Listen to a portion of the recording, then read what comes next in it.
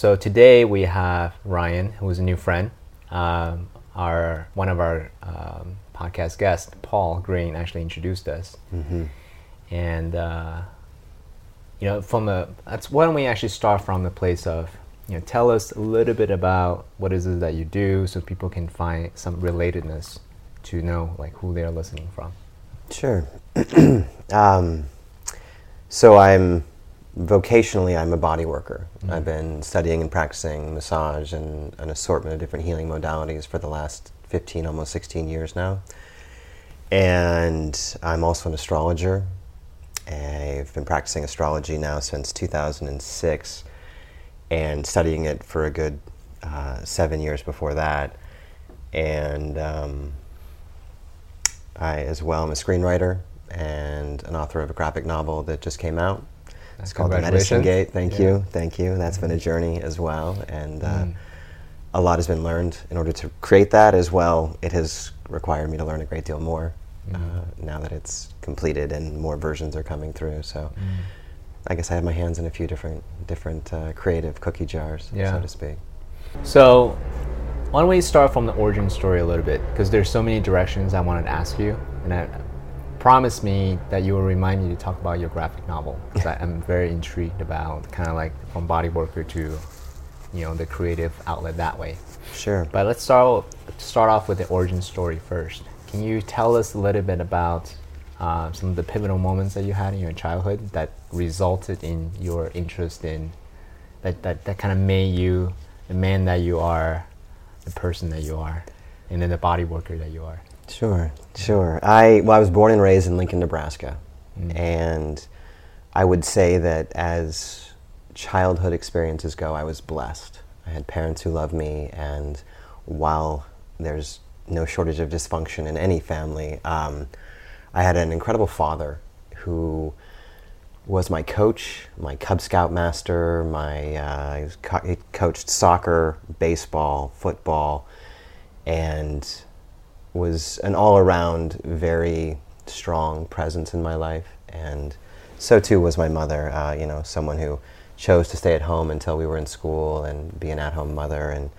And I had the good fortune of having a strong nuclear family. I have an older sister as well, and I feel blessed to have had an early exposure to women in a way that I learned very early I would never fully understand, but could absolutely respect that they have their own experience, and that there's an appreciation for what women experience different than men relative to hormones. And I would later learn about biology and discover, the emotional reality of men and women is unique to the gender, without any of it being good or bad or right or wrong. And I got to experience love for, in this case, my sister, of course, as well my mother, but having an older sister was a big one for me, to learn about women in a way that I recognized in friends who didn't have that basic family structure.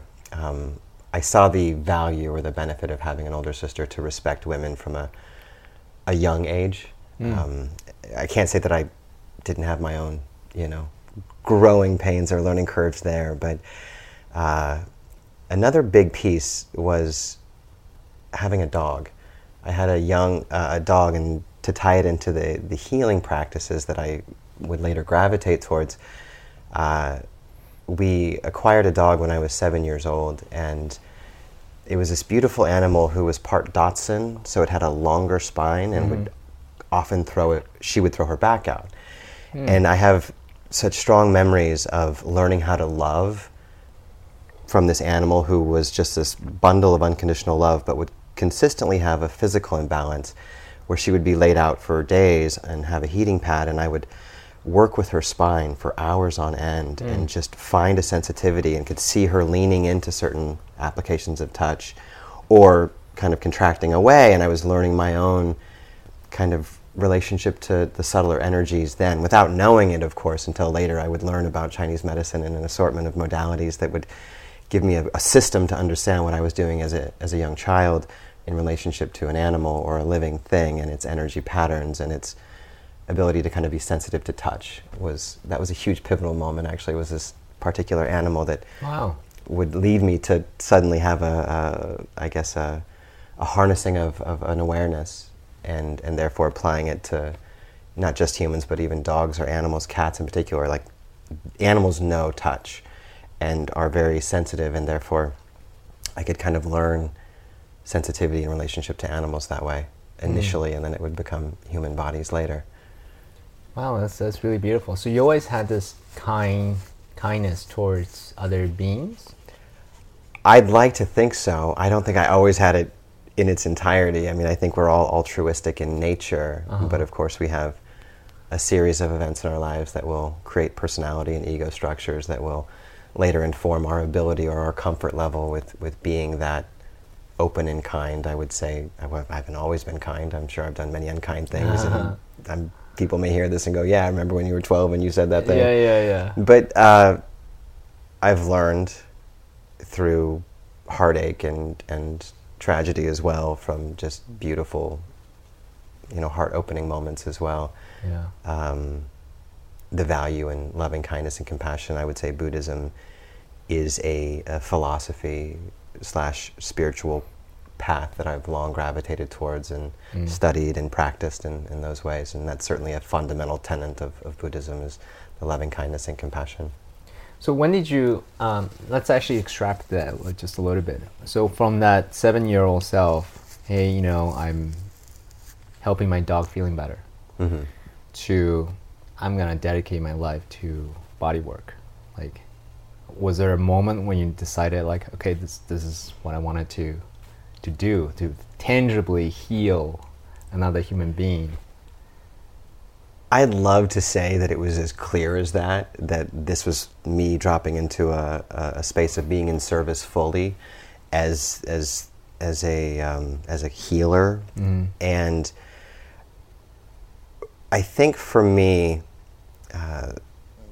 the awareness that it was something that I was drawn to do was when I was in college, and I was an undeclared major at University of Nebraska as a sophomore. And I remember, very actively loving to touch people, women I dated in particular, or just, men or women, it didn't really matter as much as just, I loved feeling the energy and feeling the relaxation that would result from an application of touch in a loving way. And I was going to drop out of college actually in my sophomore year and go to massage therapy school.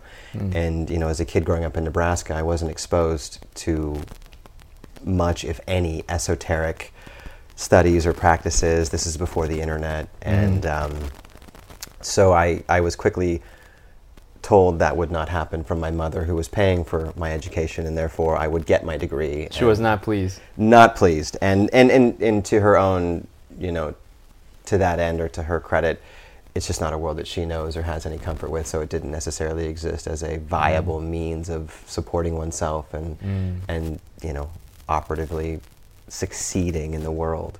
So it wasn't until 10 years after that initial desire at 19 years old that at 29 years old, in the heart of my Saturn return, which we can talk about the astrology of that it became virtually impossible for me not to do it. And a lot of events kind of came together in very serendipitous ways for me to find my teacher and to go down that path in a very deliberate and very powerful way. And to that end, my teacher's name is Fred Midtower, and he has a profound approach to the body, and certainly took me through a number of healing protocols within my own treatment as well, my education as well, my apprenticeship, as well as applying those teachings. And so well, let's talk about that. Yeah. Let's unpack that, right? So 29, from 19 to 29, 10 years. Something major happened. You met this teacher. Let's talk about that. Like, why was it so definitive that helped you clarify, all right, this is the path I'm on, heal myself, So let's talk about that. Let's see if I can track this in a cool way or a clear way, but I moved to LA at 25 years old, and I was an actor and worked on a show for 3 years and had an incredible experience of, I guess, succeeding, at least financially, as an actor. And in doing so, solely, and then when this gig came to an unexpected halt almost, there was a woman that I was in relationship with at the time, a beautiful yoga teacher who really introduced me to a lot of what would later has become my practice, my life practice, as far as my personal practices, and I'm sure we'll get to those. But meeting Fred Midtower through her, and realizing that my acting career was, in a sense, not quite getting the traction that I was intending. And Fred was a acting teacher? No, Fred is my bodywork teacher. Okay, got it. So I met him while I was with her. They were family friends, and basically it's like when you meet your teacher, you know, I guess when the student is ready, right? And the teacher shows up. Right. And that was Fred.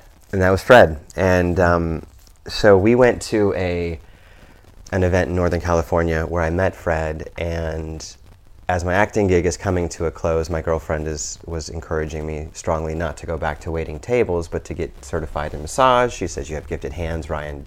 This is your next step." And I listened to her, thankfully. Oh, so she recognized. Yeah, she was. I mean, that was part of it. Was just someone telling me my kind of instinctual leaning was actually a valid gift that was worthy of educating and pursuing. And so I did so, much to my benefit. And this was also in the heart of my Saturn return, which this is just when I was starting to really study astrology with greater vigor. And you know, from the first day of training, it was just, there were so many events in my life that led to the moment of I'd written a screenplay that my writing partners, while it was getting fast-tracked into production, my writing partners sued me, killed the project. Oh, no. The gig on the show comes to an abrupt halt, and the relationship where we both really believed we're going to get married and do that dance, it came to an abrupt halt. All of this in my Saturn return.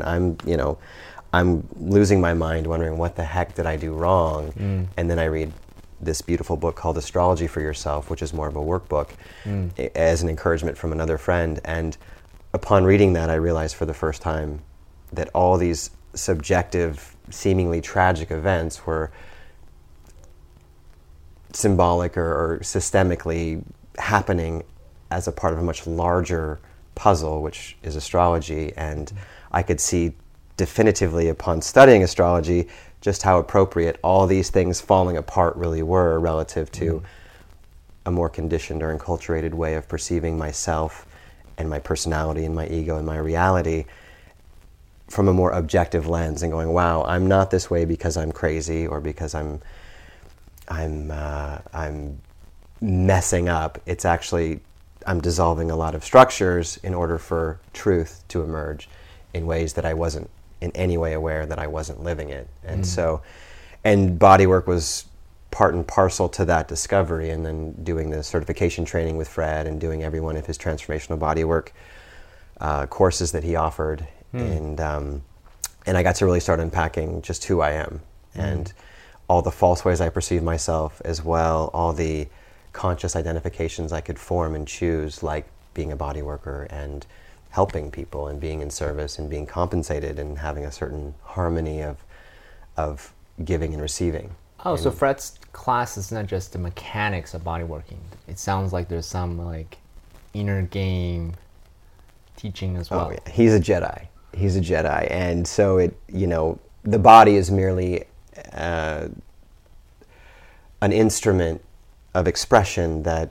energy will naturally find either excess or deficiency relative to emotional content that might otherwise need expression, can lead to stagnation. And so the body is, of course, a template for all the material that is ours to ultimately integrate or transform in our lifetime. And so the body is a great inroad, but it's not the full story. It's just merely the kind of the landscape where it's expressing. And if I've got a sore throat that's chronic, chances are my voice is in some way not fully self-expressed.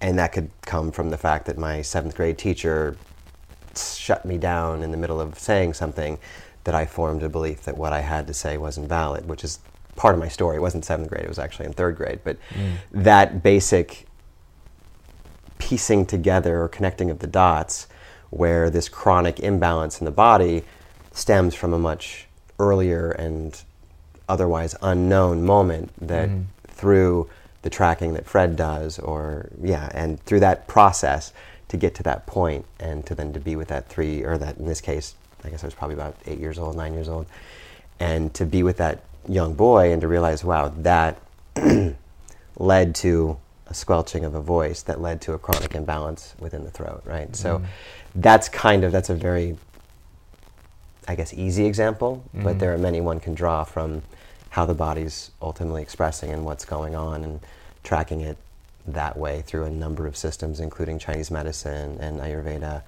and allowing the... So that class was the gateway to all these other and as deeper and deeper studies of the body and definitely the whole system. I had no idea what I was getting myself into when I took that certification course. This was a means to an end of, I like doing this, apparently I'm good at it, I'm getting that kind of feedback. And then suddenly I realized there was a lot I didn't know, and there was a lot of trauma in my body that I had never looked at or explored. And through the process of what I would call kind of taming my dragons, and with Fred as a ready and skilled practitioner to lead that charge or that inquiry to really unpack the larger macro puzzle, and he'll go into past life, ancestral coding, to really realize, like, wow, I've been doing this my whole life, and lo and behold, my mother's father, that was his basic genetic disposition, and that energy or that miasm carried forth and was stored in my body, and until a skilled practitioner could access it, I could find the emotional release that I didn't even know I needed to have in order to not be perpetuating that same story. So. Where were we?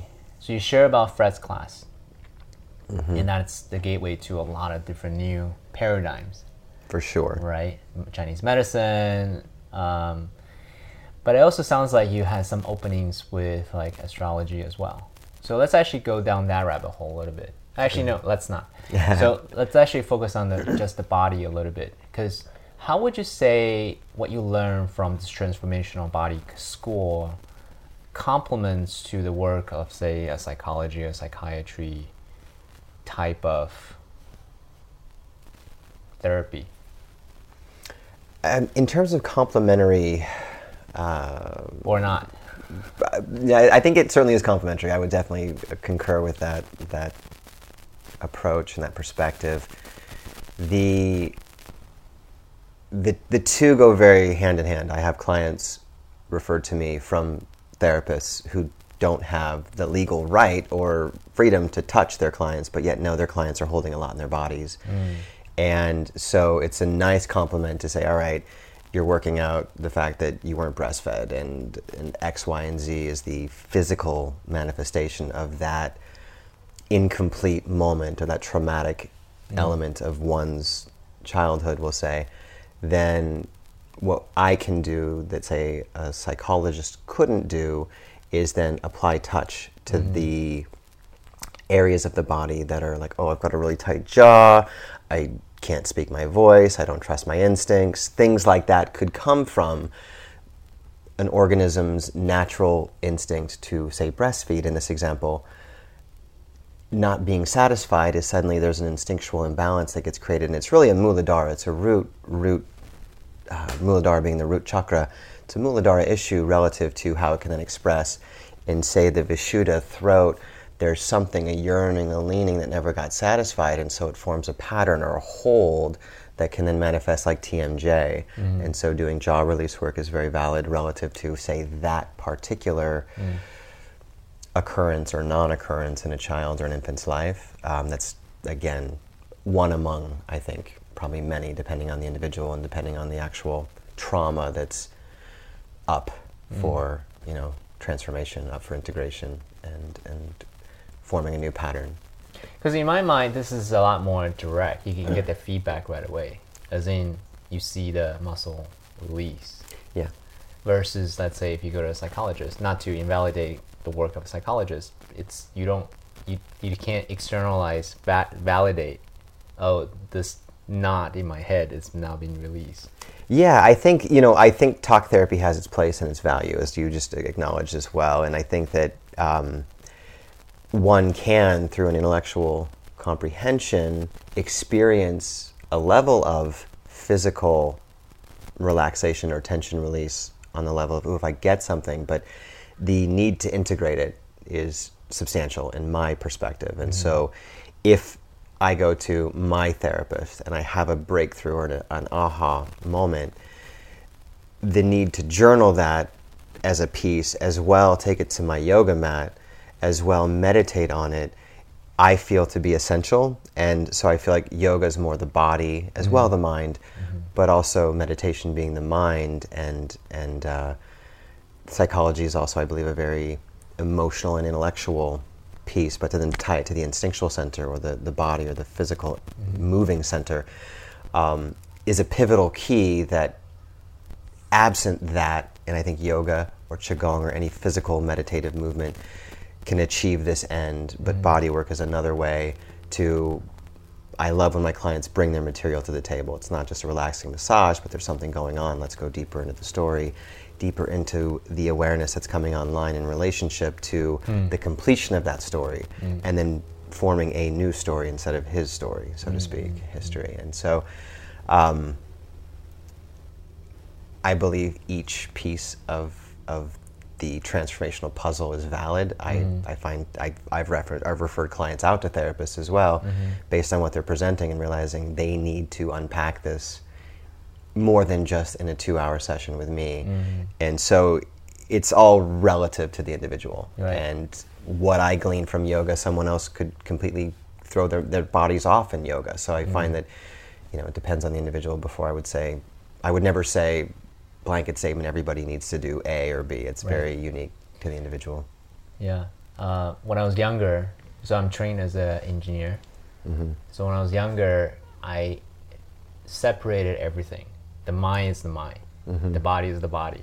Nutrition is nutrition, right? Emotion is emotion. I actually didn't even touch emotion. Like, I didn't have emotions. Got it. Because I'm trained as a scientist, right? Right. Quote unquote stoic.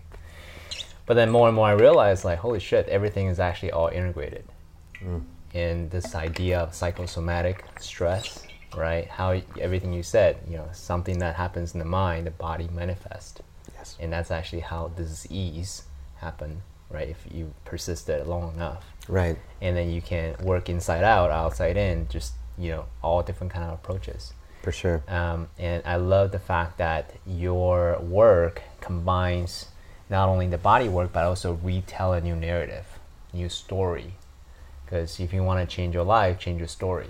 Right. If you want to change the quality of life, change the quality of questions that you ask, change your stories, and all of a sudden, new realms of possibilities will open up. For sure. So beautiful. Let's actually talk about astrology a little bit, because I'm fascinated, right? From someone who I was a skeptic. I would say I have a healthy skepticism around astrology overall. But I now come to appreciate this is a story, a good framework that people have been using for thousands, I don't know how long, thousands and thousands of years. And now it's almost like a scientific, right, explanation of, how we are in the astrological system, etc. So educate me on this, and for the people who are listening who may not be familiar with this, like, what is astrology? Is it the Sunday newspaper we read? Oh yeah, this week you're gonna meet the love of your life, kind of like deterministic point of view, or is it probabilistic? Can you just share a little bit about the framework of astrology? Sure, I like that term, probabilistic. The saying "as above, so below" is directly drawn from an awareness of the planetary bodies, natural, they call it the music of the spheres, these spherical planets within our solar system orbiting around the sun, each of them creating a very specific and calculable vibration, and then having angular relationships to other planets that are very geometrically based. So to bring the science in for the engineer in the room here, the basic discourse of astrology is simply interpreting the planetary angles to one another, and the sun and the moon are of course included in that larger solar system structure of the 8/9 planets, and the I mean, I won't get into what Pluto is as a dwarf planet and all of that. That was a fun little drop in about 10 years ago where they demoted Pluto to a dwarf planet, and as a Scorpio, that was,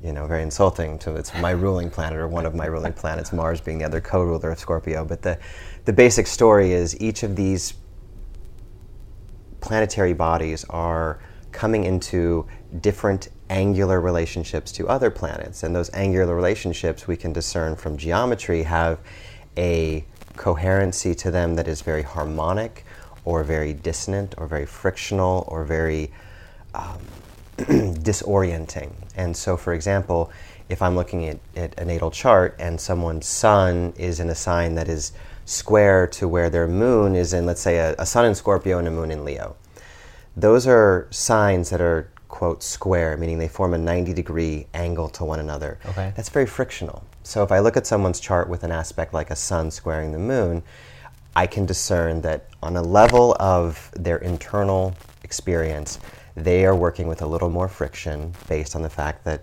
where these planets were the moment they were born informed their entire organism by virtue of a kind of an energetic blueprint, we'll call it. There's a great quote, I forget the book that it's from, but it says, at the moment you are born, a celestial chord is struck that is unlike any other in the universe, and it is yours to ultimately live and play out, and absent your presence, it never gets to happen. That kind of like to appreciate that we are so unique that way. I love that. So that's more like an analogy with musical notes. Yeah, so I love that. Yeah, there's a lot of, to use the structure of music, which I'm not a musician, and I've studied the structure more from a psychological perspective, and that's Gurdjieffian fourth way studies, and we can come back to that.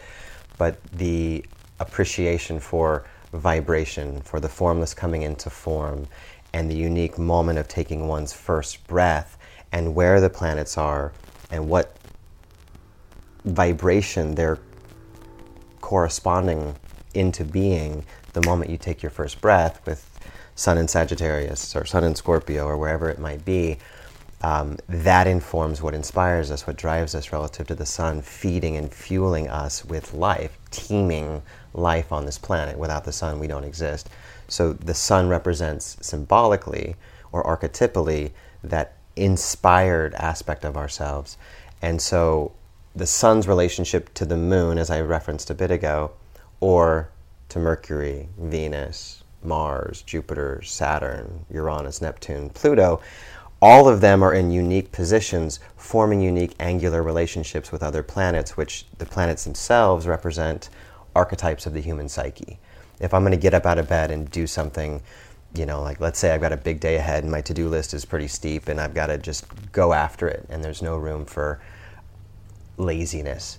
That's Mars. Mars is it takes that inspiration of the Sun and it puts it into action. So the Sun is the personal male energy, just as the Moon is the personal female. So with using yin and yang, or light, dark, masculine, feminine, however you want to draw the polarities that we have in our dualistic structure of reality, the Sun and the Moon are the two most influential planetary bodies relative to this conversation that inform what inspires us, what drives us, how we feel, the habits we form. If something feels good, we want to do it more. If it doesn't, we avoid it.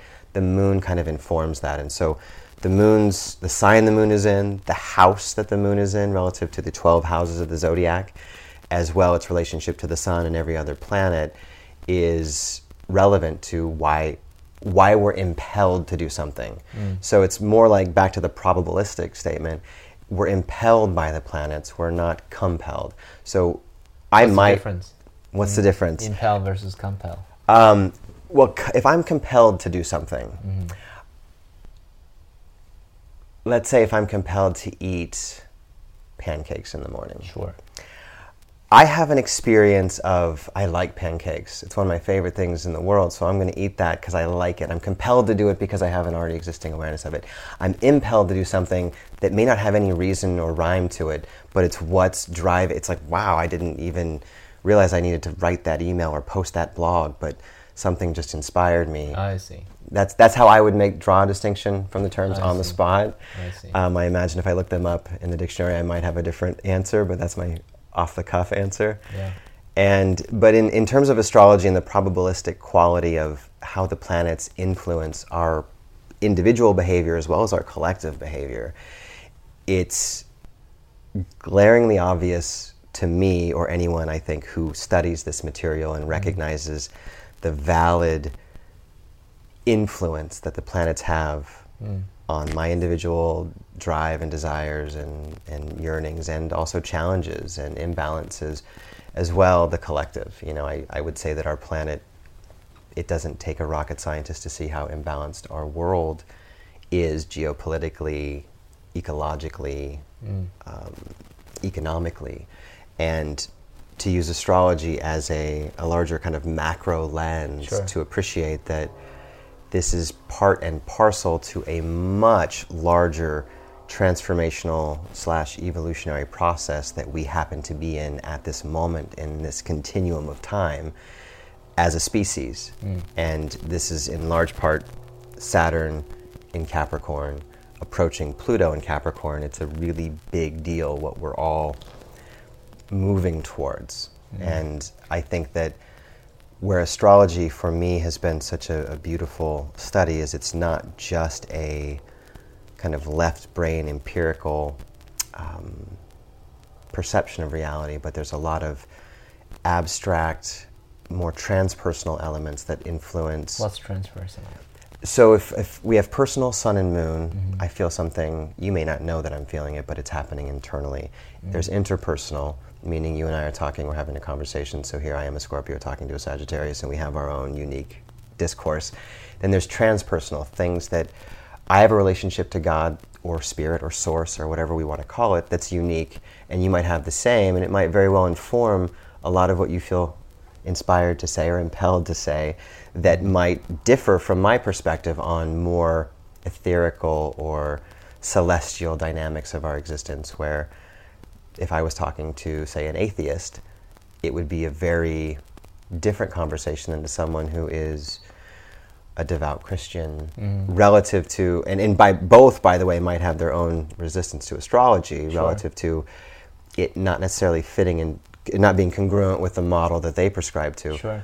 But ultimately, it's not incongruent with any model if one's really honest with oneself. It's another way of perceiving a larger macro story of what's influencing human behavior, basically.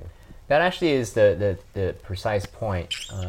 Mutual friend Megan actually explained this to me, and that to me makes a lot of sense, because ultimately, if the story that people tell themselves empowers them, whether it be Christianity or astrology or science, or a mixture of all of them, let's say, right? Chances are it's going to be a mixture of all of them, right? Because we're all influenced by different stories. Sure.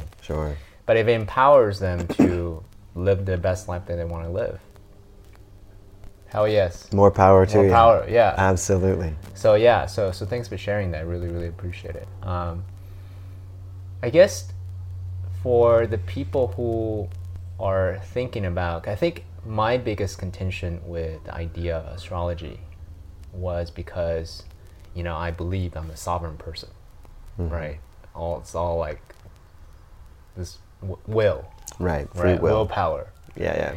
No one tells me what's what. But over the years, I learned that, what is the come from of this willpower really? Am I actually exerting this willpower? Do I really want to eat that thing because I really wanted to eat it? Or my body decided I wanted to eat it, and then I rationalized this decision later on, my cerebral cortex, right? Sure. So there's all that conversation about, fatalism, right? It's fate, it's destiny, versus it's my will. How do you, I guess, view the study of astrology as a way to navigate this? Is it all fatalistic? Is it all deterministic? It's a great question. You actually bring up two quotes that I want to include in my response. Sure. So with respect to fatalistic, there's a great quote from Carl Jung who says, "Until you make the unconscious conscious, it will direct your life, and you will call it fate." Mm-hmm. And that had a very big influence for me. And I've cut my teeth on Carl Jung's work for a while now, and depth psychology, and had a Jungian psychologist for a pretty good amount of time to unpack my own stuff. But back to this story about, is it fatalistic? Is it deterministic? I do believe we have free will. I believe that if I leave the house and I'm going to go to the gym, but I instead decide to go and get ice cream instead, I have that free will to do so. And nothing was going to, if I wasn't going to, let me rephrase that, the inclination to do one thing and then redirecting and doing something else, that's, I think, a perfect example of an expression of free will. Of, I said I was going to pick you up at 7, but I'm going to send you a text and I'm not coming till 8, and that's me exercising my free will of, I'll do this when I want to do this, or when it's right for me, or whatever. And for me, what lives in the unconscious, which is represented by the moon in our astrology, and the unskillful expression of the sign that the moon is in, is of greater value than imposing my will on someone. So in other words, I want to know what in me is inspired to not pick you up at 7 when I said I would. What is it in me that's in resistance to either honoring my word or doing what I know is in my best interest as far as going to the gym instead of going to get ice cream?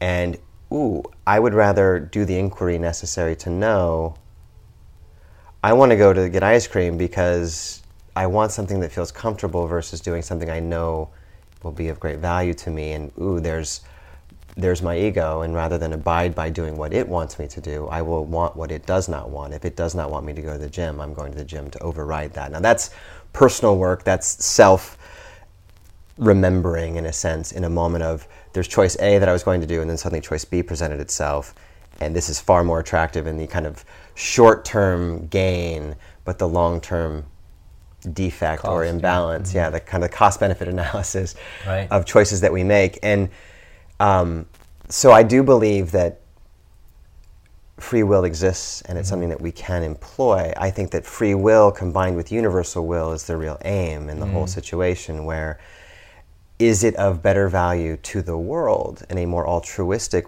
sense of the word for me to go get ice cream or for me to go to the gym, or yoga or exercise or something that I think inherently has more value to me being the highest me that I can be relative to satisfying a craving or more directly an egoic distraction from what I recognize. Right. So the example may not be as clear as I would prefer, but the basic gist of deterministic, ultimately I'm going to find my way to the gym. And maybe I went and got ice cream that day, and I end up having a sugar crash and a nap instead of writing the 20 pages I otherwise would have written if I had followed the course. But I also believe that I'll learn from that experience. And rather than judge or beat myself up, I know when that craving's up again, rather than become addicted to satisfying my impulses or desires, being more disciplined, more deliberate about I know this is what benefits the larger macro puzzle of my dharma, what I incarnated to ultimately fulfill in this life. So I think that one common problem with a more non-dual approach, which is something that I personally ascribe to. Non-dual is relating to all things from one center, where there's light and dark, and neither one is good or bad, neither one is right or wrong. They both have to exist for life to exist. So for this three-dimensional reality, duality is the fundamental core. For every action, there's an equal and opposite reaction. In a non-dual sense of the word, can I be so at one with the outcome of releasing my book and nobody buys it, nobody reads it, to releasing my book and becoming a New York Times bestseller? My work is to be in the center where either is perfectly relevant and valid, and all the stories I might want to attach to either outcome are mine to be in right relation with. And back to another quote, this actually ties in really nicely to the other quote I was inspired to share, is Ramana Maharshi. Indian saint regarded as one of the most enlightened beings of the 20th century and quite a brilliant being, and there's a lot of work, you can find him online. When he spoke, which was not very frequently, he observed silence a great deal in his life, but when he did, it was just this profound nuggets of wisdom. And in this quote, I'm going to use a word called prarabdha karma. And prarabdha karma in Sanskrit is like given karma. Given circumstances, you came out to play, whether you like it or not. You know, you came in with the father and the mother that you did, and whatever story unfolded and is still emerging and unfolding in this life is prarabdha karma. It was your given karma. They were going to be your mother, whether you like it or not, right? And some may say you've chosen them as your parents. Right, right. You know, and we can get into different systems of perspective to orient that. And as far as this quote, to bring it through, so Ramana Maharshi said, the ordainer controls the fate of souls in accordance with their prarabdha karma. Wait, back up one more time. You lost me. No worries. So the ordainer, or God, or what do you want to call it? So the ordainer controls the fate of souls in accordance with their prarabdha karma, their given karma. Whatever is destined not to happen will not happen. Try as you may. Whatever is destined to happen will happen. Do what you may to prevent it. This is certain. The best course, therefore, is to remain silent. For me, that quote comes to mind in moments when I'm really grappling with, do I choice A or choice B? Do I say this or do I not? And because I have Gemini rising, in my astrology, that's a common reality that I face, is I can do A or I can do B. There's two. And I have to choose, and I want to choose consciously. And I want to trust my instincts so that when I do choose A, I'm not looking over my shoulder wondering what B could have been. Right. You know? Because you're going to go this way. Right, because then all of a sudden now I'm steering into the rocks. And so with that, I believe that to be a true statement in my experience. I just brought up a moment ago a Carl Jung quote about fate. It's the unconscious, directing our lives, so to speak. Or I should say, if I go get ice cream every day for a year, and suddenly I develop a... Diabetes too. Right. Easy 1, 2. I could just say that was my fate, and I can try and silver line it. But in truth, my unconscious consistently was directing my choices, and it had consequences that, if I really want to call it fate, I'm actually shortchanging the opportunity for real, genuine, self-realized growth, and go, wait a second, I actually created an environment for this to happen, and that was based on choices I made against my better judgment, or against a more conscious awareness that there is a healthy or less healthy way of doing something, or satisfying cravings, in that kind of tied-in example. So with astrology, relative to the Ramana Maharshi quote, the planets impel us, but they don't determine our fate. They don't immediately say, you're going to do this no matter what on Tuesday, November 2nd, where horoscope, back to your original question, I find value in all of it, so I'm not going to shortchange what horoscopes do. I will say that it, at best, is an incomplete picture, or a soundbite frequency that has some degree of relevance, where, for example, if I'm writing a horoscope, which I don't do, but if I were writing a horoscope for Sagittarius right now, the fact that the Sun and Jupiter and Mercury are exactly conjunct at 4 degrees of Sagittarius right now points to a very expansive, very wise space that Sagittarius are occupying right now. There's unique insights that are coming because Mercury is also retrograde, so we're seeing things from an entirely different lens right now if we pause and don't let our already existing kind of projection of what's happening or onto the... I have a story about my girlfriend is doing this, and I could project I'm not worthy as a result if I'm letting my own stories come into the conversation, and instead appreciating that the opportunity to see things from a new lens is very strong with the Sun, Jupiter, Mercury conjunction, I was speaking about Sagittarians in general, but that's influencing everybody. But if I'm writing a horoscope for Sagittarius, I'm going to say, you're seeing things in a new way. It's a great time to examine your beliefs, examine your ideas about reality and your story, and a wonderful time to recognize that you're part of the co-creative process. What is the vision you're living into? What is your conscious intention? And if you aren't clear on that, now is a great time to meditate on that, to sit with what this upcoming new moon in Sagittarius is about for you. Now is the time to review and take stock in A, B, and C feel like relevant and positive and advantageous perspectives, but X, Y, and Z are old stories, foolish ways of holding myself or judging myself in less than in less than positive or loving ways.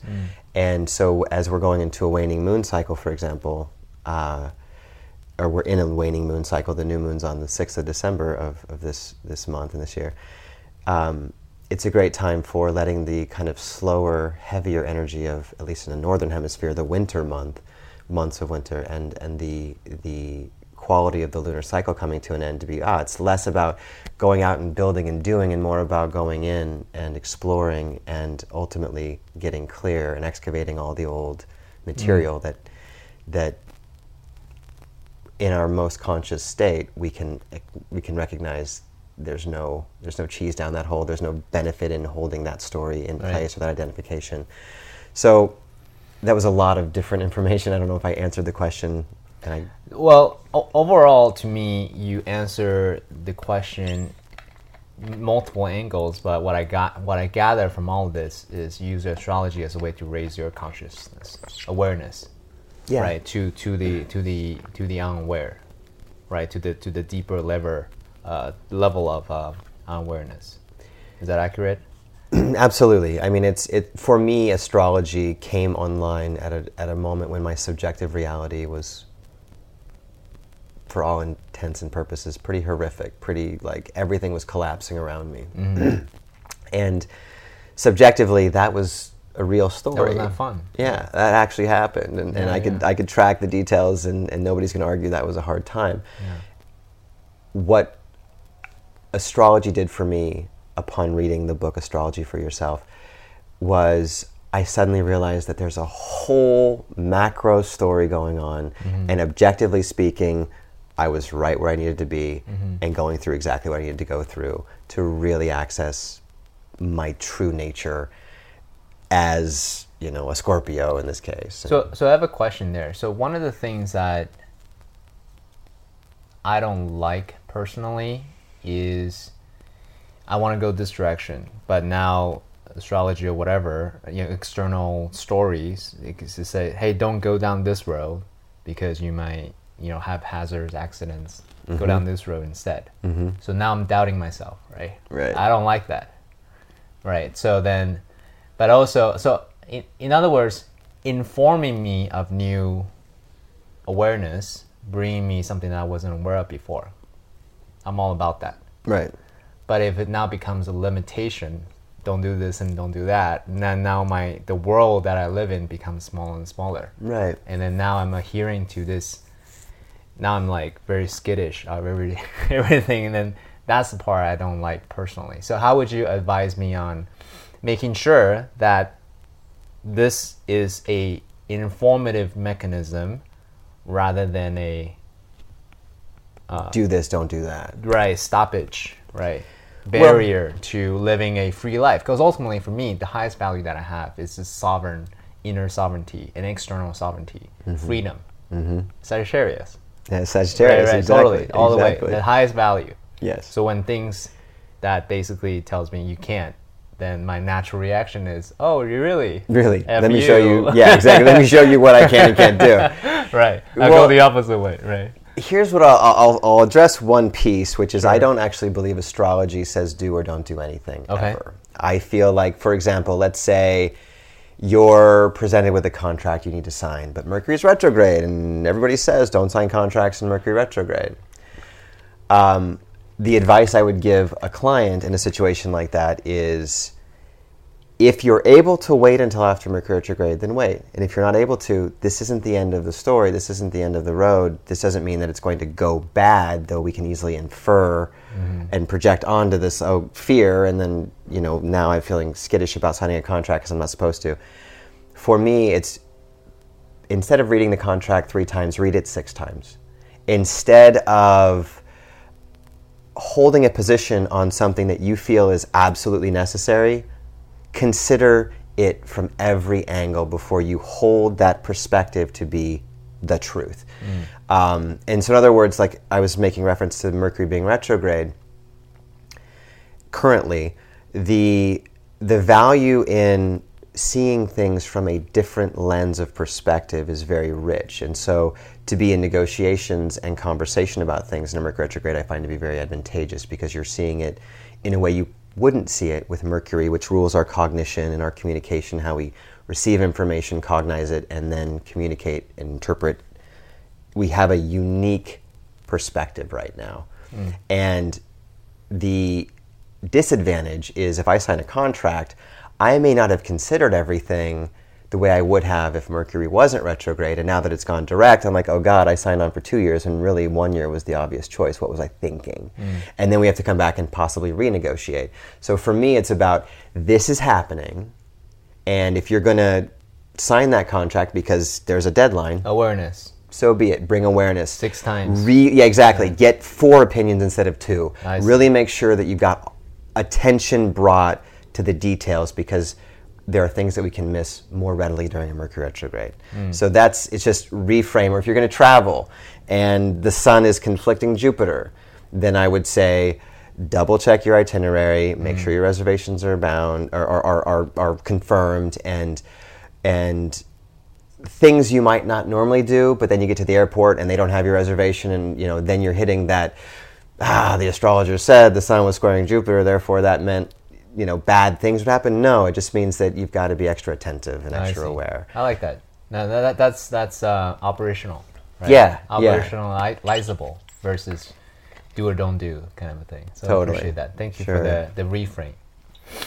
So segue to, I want this podcast to not only just be inspired by people's narrative, but let's actually get tactical, right? So say people are inspired by who you are, what you say, your point of view in the world. Let's get a little tactical about, how do you stay grounded on a day-to-day, week-to-week, month-to-month, year-to-year? Share with us some of the disciplines that you have, the way you run your life, physically, mentally, emotionally, spiritually, per se, professionally, all of it. With my life becoming busier and busier, as it has this year, and with the release of a book and a few different things that are happening, the obviousness of meditation's value and benefit for me, and I don't think anyone would argue with this, is it's the best 20 minutes to an hour I could spend in my day, if I'm truly honest with myself. I preferred to get up and meditate first thing in the morning, and having done Vipassana meditation twice, which is a 10-day silent meditation that was the practice of Gautama Buddha and what he developed and ultimately taught to his final days in his body, the benefit of going in and really being with the noise until it subsides, basically, which I found in both the Vipassanas that I did, the noise was profound and the discomfort was substantial, and the duration of time was essential. If I had only had 6 days or 7 days, it wouldn't have fulfilled on its aim, which is, really, really being present, essentially. And so meditation is the short answer, and that particular style of meditation is what I've prescribed to. I have a few different Buddhist sadhanas I've received through empowerments from various Rinpoches, and His Holiness the Dalai Lama I received an empowerment from as well. Those practices are also pivotal for me. Actually, I don't want that. Well, I don't know what that is. What's an empowerment? Yeah, what's that? So, in the case of Buddhist empowerment, you can receive an empowerment on a certain deity. And in Buddhism, like Hinduism, is a polytheistic orientation. There are many gods representing many aspects of experience, like the god of wisdom is Manjushri, or Chinrezi or Avalokiteshvara, it's synonymous names, is the god of compassion.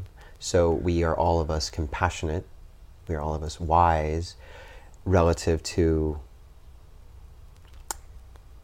empowerment I felt drawn to receive to better enhance and substantiate my experience of that energy. In this case, Red Chinrezi is a empowerment I received from a man named Garchen Rinpoche. And the way that an empowerment works is once you've done this 2 or 3 day process of empowerment, you receive a practice, a sadhana that you commit to doing. Depending on the empowerment, it varies in terms of the commitment. And the way it essentially works is I will perceive Garchen Rinpoche as my guru relative to him as an embodiment of Red Chinrezi. And so suddenly he goes from guru to deity, and then I go from identification of that basic relationship into now I am Garchen Rinpoche, I am Red Chinrezi in this case. To like a spiritual role model. Yeah, kind of like it represents something very symbolic and very specific, each deity does. And then from that, recognizing myself as that and recognizing my orientation to every moment. Let's say someone's coming at me with a closed fist ready to do some damage. From an ego standpoint or from my sympathetic nervous system, I might be very, you're coming at me with yang, I'll meet you with yang, right? Which is not a martial art at all, but or in that way, not compassionate at all. And so remaining in that space of awareness relative to that situation, I don't have to make you wrong or fight you, but rather, what is the fastest way to, well, first of all, how can I remain in that center such that your yang becomes yin all on its own, and I don't actually have to be involved in your story, even though you're projecting me as this thing you need to attack. I see. And so that, of course, is a more specific physical endangerment, but even energetically, if someone's angry and they happen to cross paths with me in the street, or it's someone that I love and care for is having a moment and suddenly I'm the canvas upon which that's being projected, if I'm not mindful and I get into my ego and I get defensive and suddenly now it's this 2-hour process of figuring just who's right, who's wrong, and that to me feels like a waste of time relative to, you're having an experience, how do I remain objectively aware in the midst of our subjective exchange such that I don't lose myself in this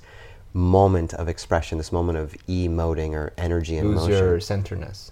Lose your sovereignty. Yeah, that's a good way to put it. And so to remain sovereign in that awareness of that particular bandwidth or frequency, to maintain a connection with that so that we all have the same aim. We all want peace, we all want harmony. And if I'm not mindful and I don't do these practices regularly, I'm far more prone to buying into the story and becoming... To react. Yeah, so the original question, like my practices, Buddhist empowerments have been a part of my journey, and therefore the sadhanas that correspond with those are part of my practices.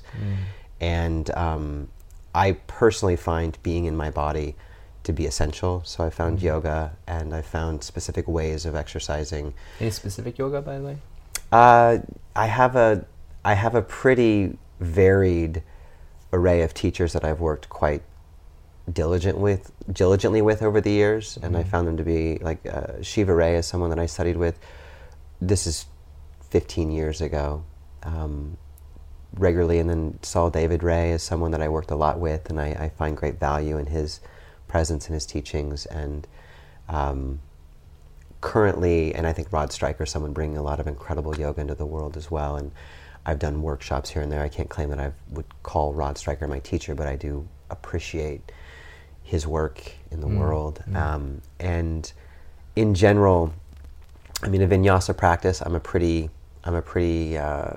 have a lot of energy, a lot of prana moves through my body. I tend to be moving a lot. Prana And means chi. prana, yeah, it's a Sanskrit word for energy, essentially. Chi being the Chinese, same, chi and prana are the same basic thing in conversation.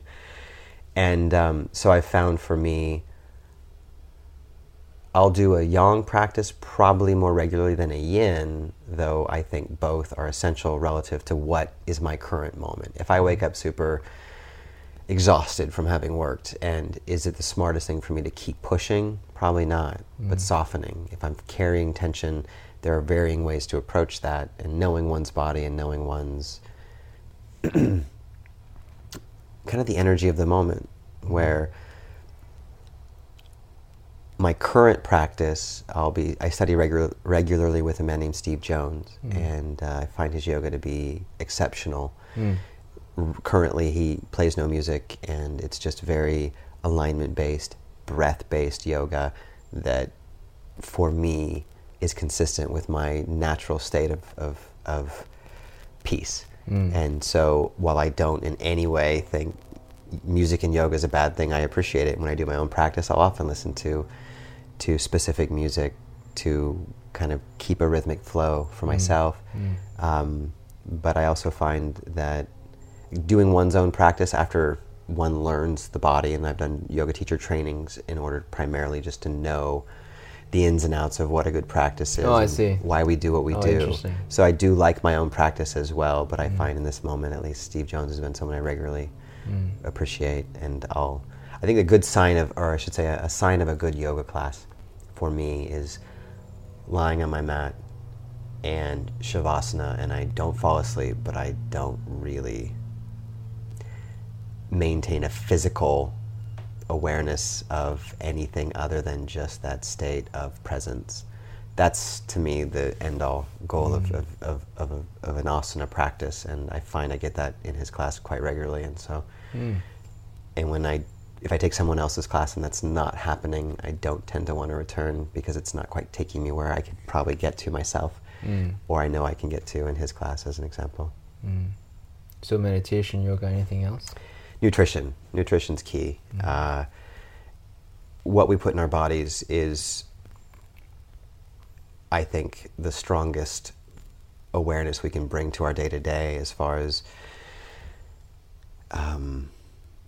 mindfulness in what we eat, even praying over our food, and presencing ourselves to the life force, the Shakti, which is another Sanskrit word, which is more about that spark of life force, where energy itself is prana, in terms of distinguishing those terms. If I'm eating something rich in nutrients and superfoods versus a more dense meal, it's pretty obvious to me, based on, cultivating an awareness of my body, that it's like shooting myself in the foot if I eat, like, for example, I use pancakes as an example. I love pancakes, I really do. And I figured out a way to make superfood pancakes. And it has very little sugar, it has high nutrients, spirulina is one of the main superfoods in it, and spirulina and cacao go very well together in smoothies and, or in this case, pancakes.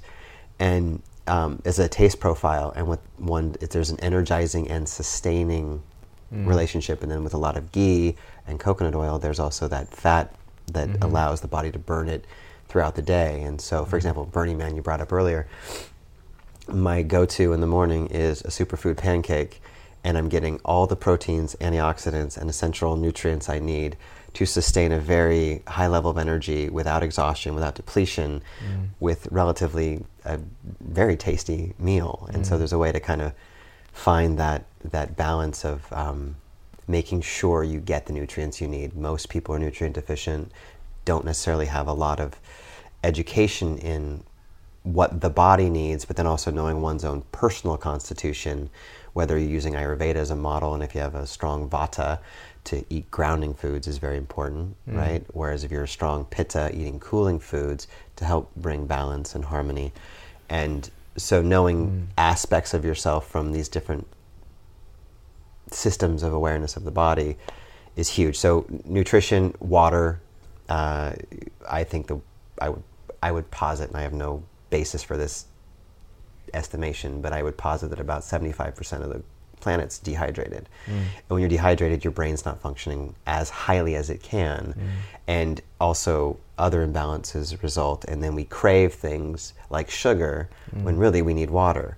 And so I would invite anyone who might otherwise have a sweet tooth or a yearning. Speaking to one.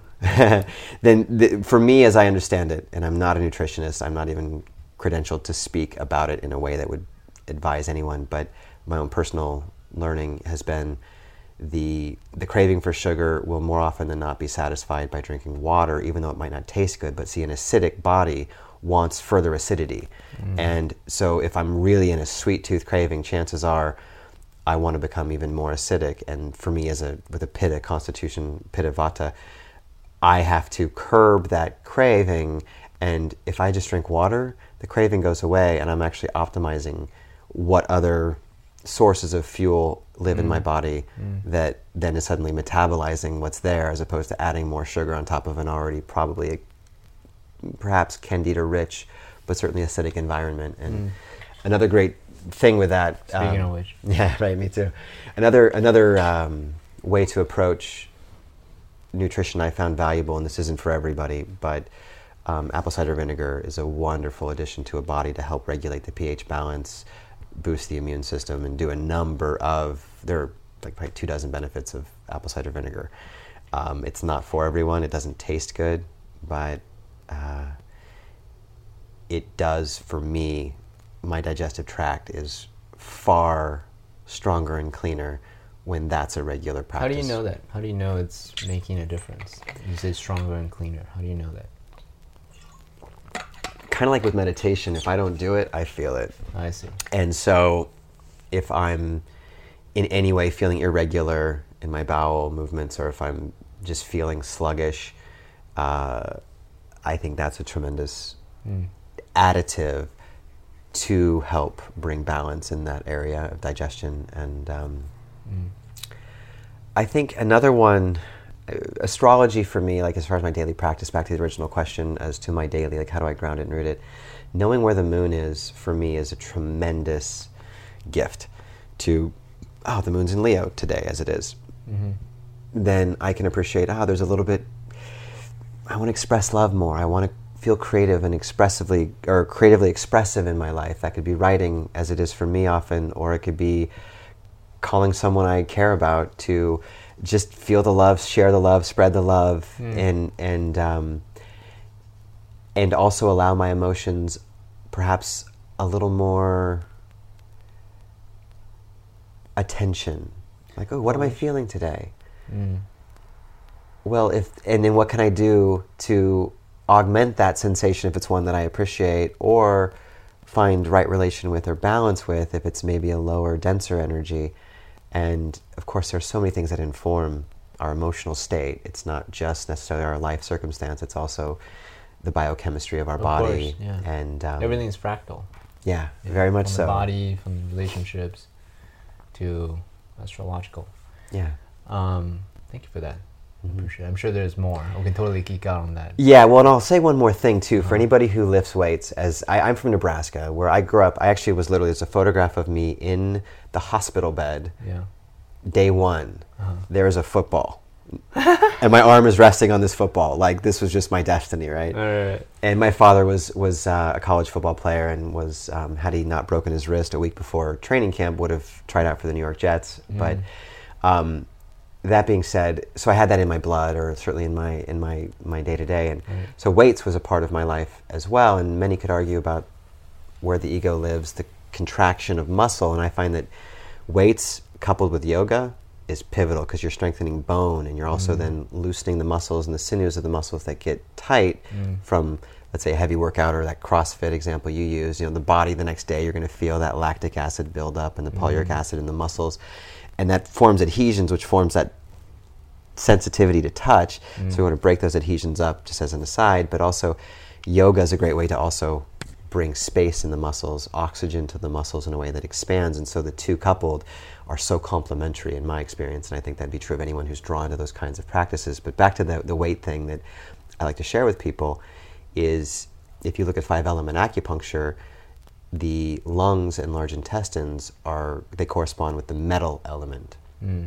And weights are iron bars, right, or whatever their metal constitution are. To touch metal and appreciate that we all have grief and we all have stuckness on some level in our body. To touch that and to actually engage with weights, not from a place of I'm lifting my bicep and I'm getting bigger or stronger, but actually I'm processing energy through my system in a way that if I bring awareness to it, I'm actually moving the chi. I'll leave the gym more often than not when I maintain that mindfulness in a way that I feel like I just came out of yoga, out of that pure shavasana where I just feel so open and so spacious. Wait, back up one sentence. What did you do? So you touched the bar, and then what do you say to yourself? I remember, well, I'll do two things. I'll bring in another corresponding system through Ayurveda. We have what are called bandhas. There's the Mula Bandha at the root. Jalandhara Bandha is about 4 inches below the navel. And then, Uddiyana Bandha. So Mula Bandha is root. Uddiyana Bandha is basically the pelvic center, or where the lower dantian from that model. And then Jalandhara Bandha is at the throat. And I'll engage my bandhas. So I'm not trying to lift my deltoids with a shoulder press. I'm actually engaging my bandhas and lifting from core. This happens to be the corresponding movement, but it's originating from the center. And I've had, knock on wood, 0 injury in the last 7 years of doing this. Like I might tweak my low back in my younger years or something like that. None of it. And that's from that, boom, bandhas engaged, touching this. There's an emotional component because it's physical, emotional, intellectual in my experience. And so I'm using that intellectual awareness of the system or structure of the body from that lens, and then touching metal and processing grief and stuckness, whether it's mine, whether I'm empathically aware of it in the field of the other people in the gym or people in my life that are having their own moments, or clients for that matter. And I'll just go into the energetic field of stuckness, grief, in a way that I'm relating with it consciously, in such a way that I'll leave the gym and what was stuck, what I thought I needed a massage to get after, or what I thought I'm going to have to really like figure out what this is, it's just gone. The energy just disperses. So let me recap. So in your mind's eye, you're holding this bar, you're activating the different chakras, whatever, the different bandhas. The bandhas, right. The bandhas. And then also emotionally, you're thinking, all right, release this grief or anxiety or whatever. So that way you are not only activating a physical, your energetic as well as your emotional. Is that what you said? Yeah, I wouldn't, and I don't go into a release space with it, but I do go into a presencing, like presence myself with stuckness. I don't track my body and say, okay, I feel stuckness here and there. I just know that in my system there is stagnant chi, and if I relate to this, and the metal being lungs, large intestine, lungs emotionally represent grief. Stuckness, large intestine. So those two basic organ functions from Chinese medical perspective, they govern that emotion. So for example, liver, anger. This is a bit of a tangent, but relevant. The experience, if I'm angry, then I have stagnant liver chi. Like there's no dissociating those two things. And so what can I do? Like acupuncture is the best way that I know to, or tuning forks for that matter, to disperse stagnant chi in the liver. However, another way that I go about it is I feel that anger is actually a component of grief. Grief is an not all-encompassing, but it is an encompassing kind of umbrella of a number of different emotions. It's been broken down to be 5. I've read where it's 12, and I don't know the actual answer. There's a lot. But yeah, and so from the traditional model that I initially learned, it goes from denial to anger to sadness to grief to acceptance. Okay. Or sadness to depression to acceptance. Got it. So grief is the arching of those 5 experiences, or those 5 energetic emotional experiences, and emotion is just energy in motion. It's just, if I have an emotional thing, energy is moving. So if I'm already moving energy deliberately with the ancillary benefit of a more attuned physical vehicle, but the truth is it's moving chi in a very powerful way. It doesn't have to be weights, it can be anything, but I do find for me personally when I'm touching metal, I take that mindfulness to it, and I'll kid you not, I could have a kink in my neck that I think like, ooh, this is not good. I'm gonna have to figure out, I gotta call this guy or this girl or this woman to figure out how I can kind of help. I can just center bandhas engage from that place and move very mindfully, deliberately, as best I can, be present. And in so doing, wow, that kink that I thought was going to take all kinds of things is maybe 10% of what it was, if even that. And so back to the anger example, I don't think any one emotion, I should say, I think all emotions are accessible through exercise, Right. whether it's the endorphins that we release to experience a sense of elevated energy and high, an endorphin high. It could be running as well, but I feel like for me personally, and I like to offer it to any of my clients that do physically work out with weights to correspond with it that way. Do you, in your mind's eye, seeing yourself moving the energy through your body that way? Like you're cycling through it, or you're moving In the macro it? sense, yeah. Like I'm not tracking it through any given meridian channel or anything like that specific, but I am very much presencing breath, and the breath is the key to all of it. I mean, it's really the breath is initiation of all movement if we're super mindful, and that's of course how we avoid injury as well, is if I'm moving in accordance with a centered awareness. We could talk about Aikido, actually, is another art form that I find to be very effective in maintaining an awareness of being centeredly extended with our ki. Ki is a Japanese word for chi, and so much the same, I'm just using to answer your question, the experience of moving energy. It's almost, it's in its entirety. It's not like, so in other words, if I'm doing bicep curls or something like that, it is so much more than building a stronger bicep or breaking down the muscle so that it can build up stronger. It's more about moving chi very deliberately at a very core level, and that's the result. You're going from here to your biceps and then down that way. Is there I don't a even track it visualization? that way. No, I appreciate you asking because it's a valid question. It's more like, for example, it doesn't even matter what body part you're focusing on in terms of the exercise. It's all about, if I'm in my core and I'm moving from core, I could be doing bicep curls, I could be doing shoulder press, I could be doing bench press, whatever, but I'm just, our strength moves. This is a lot of Qigong practice as well, which I could add to the mix of practices. Not what I've been doing lately, but has been a very solid piece of my journey. And but with respect to the moving in Qigong, or Tai Chi is a nice derivative movement as well, you're kind of in the center of the movement, as opposed to now I'm moving my arm. It's more like the Qi is moving my arm, I should say, that is moving through me in a way that I have a choreographed movement based on the particular, either the stage of your Tai Chi practice or the movement you're doing in Qigong. Where if I'm doing like this in Qigong, you can't see it in the podcast, but we're recording. We are recording, great. So like there's a movement where you scrape the Qi across your chest. You're opening the lung channel. This also gets across the kidneys, and the lung goes down out through the thumb, and so you're literally opening. So if you're feeling unwell, breathing in like that with a very strong hand and a very strong tiger claw-like hand, and then exhaling and coming back in and coming back to center and back to rest, and inhaling and doing it that way. What one is doing is actually literally directing Qi through specific parts of their body. So that's more specific to what you're talking about. Like there's Qigong movements that are very deliberate about opening meridian channels through various movements. And at the gym, I just feel it's more like I'm in my bandhas. My bandhas are engaged. Therefore, I am sturdy, and I'm not like straining, or I'm not off balance. I see. So it feels like you're energy just centering your Qi moves. here. Yeah, I got you. So it's not a visualization thing.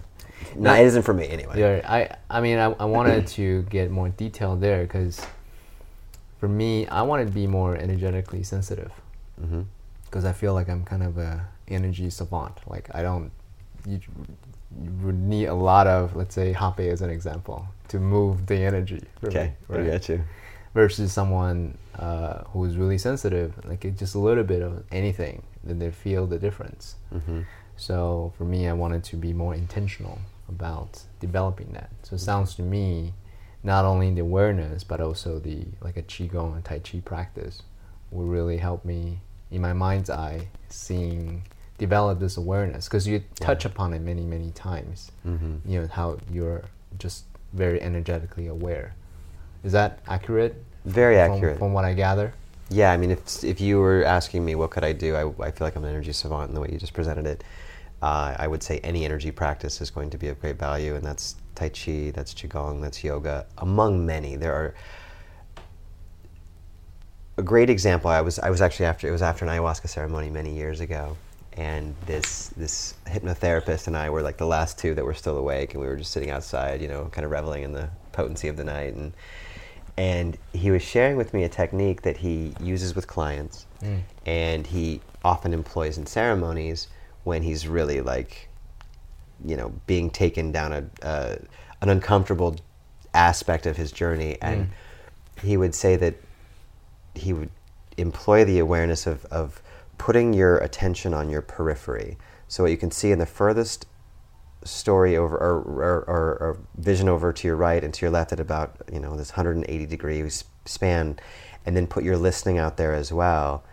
And in so doing, what happens is the story that you're stuck in suddenly doesn't have the same amplification and ultimately gets dialed so far down because you're now aware of everything outside of yourself. Oh, I see. And so it could be a siren that goes by, or the sound of the fire crackling, or different pieces that you otherwise, because you're just churning in some, you know, internal narrative dialogue, whatever. And then when you do that, suddenly, like, the power, the potency that it has on your awareness, you become very externally aware in such a way that you put your attention outside of yourself. Right. Right. So in a way, that would be another practice one could employ. If you're, let's say, you know, your wife complains of you're not, you know, you aren't hearing me, you aren't present, or whatever, and to go, oh, I'm probably, and mind you, when you hear that from your wife or anybody else, the reaction would be defensiveness or maybe openness, but either way, you're actually taking it on as though you're doing something wrong, which is defeating the purpose. Like, just go, oh yeah, thank you. Like, thank you. I think the best thing that I find in communication, by the way, this is another tangent, but in communication, when someone says, you're doing this or you're not doing that, and I might either A, feel like I'm wrong and therefore I apologize, or B, feel like I'm right and I defend myself, either way, it's not facilitating that peace and harmony we ultimately aspire to. So another thing I found, instead of saying I'm sorry, is thank you for bringing that to my attention. Like, there's something, maybe just 1% of what you said is valid, but I'm not going to diminish that with the 99% that I think I'm right, or that whatever.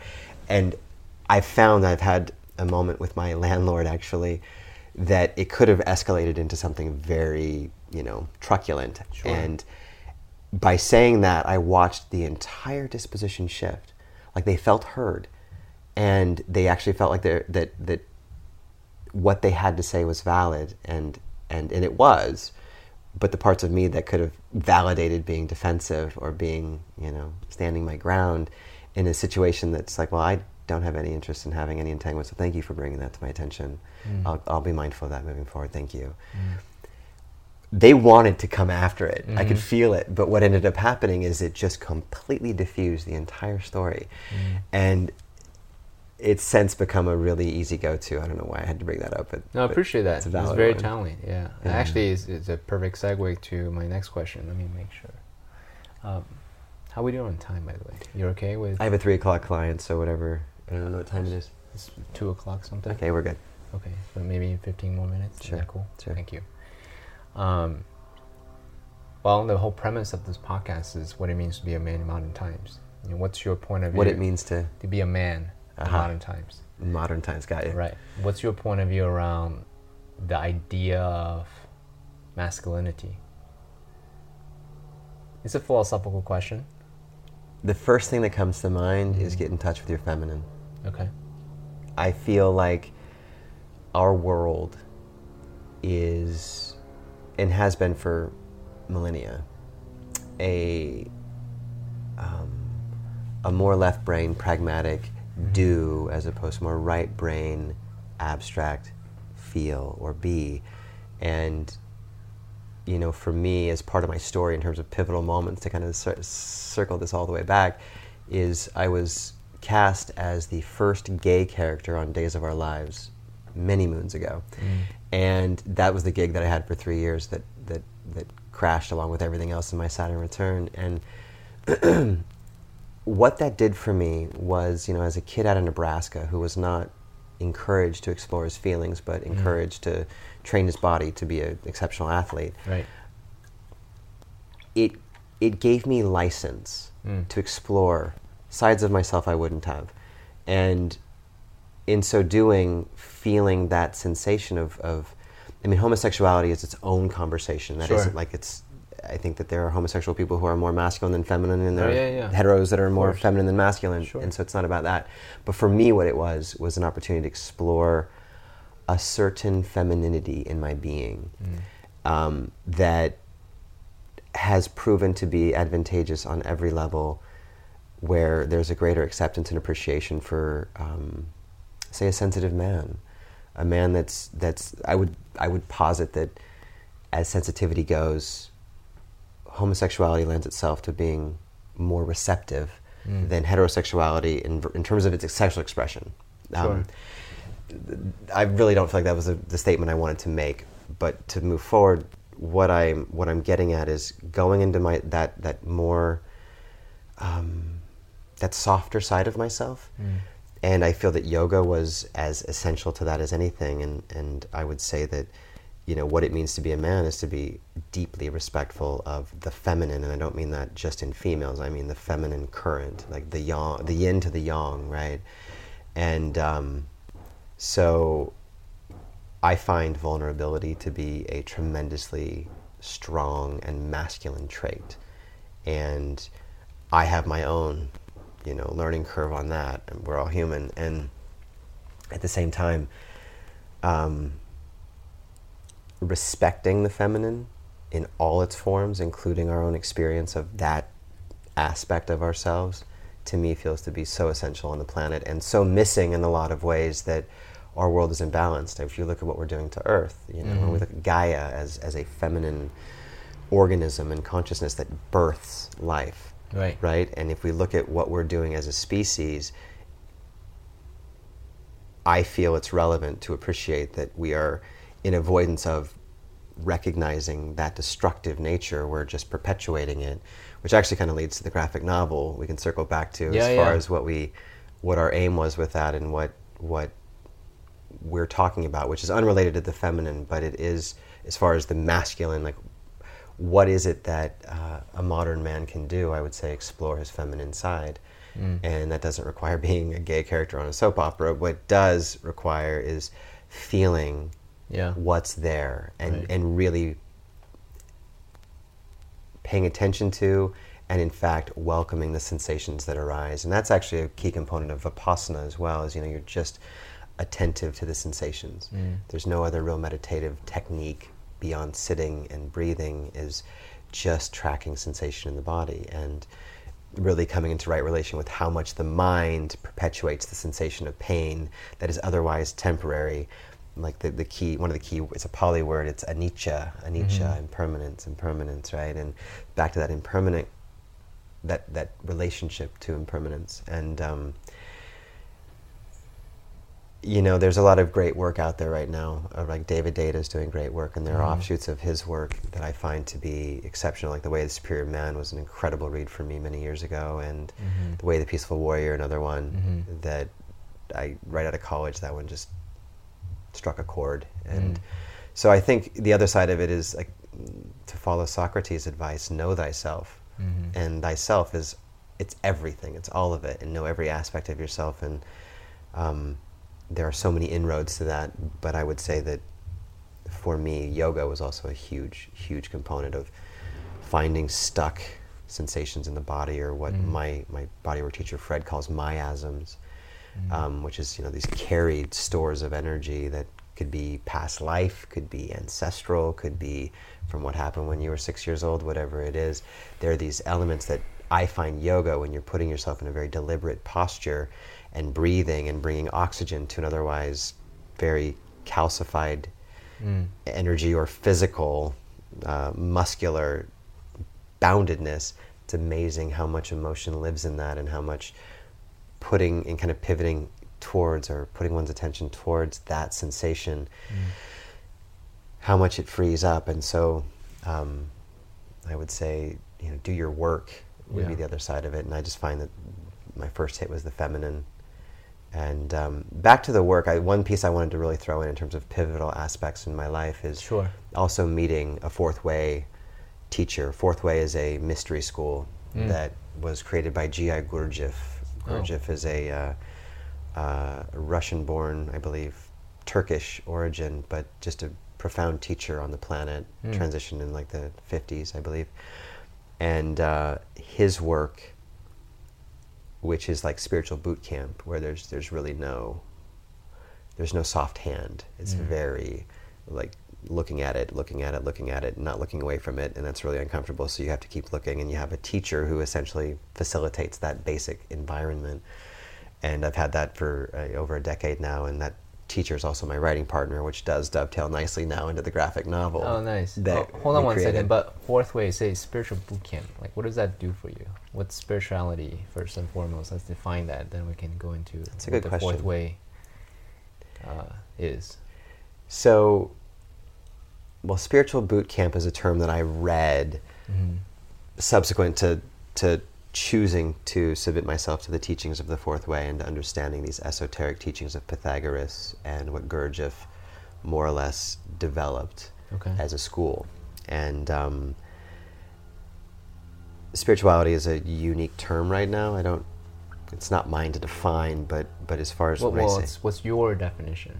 Right? My definition of spirituality, relatively speaking. I mean, it's an aspect of our human experience that I find to be essential.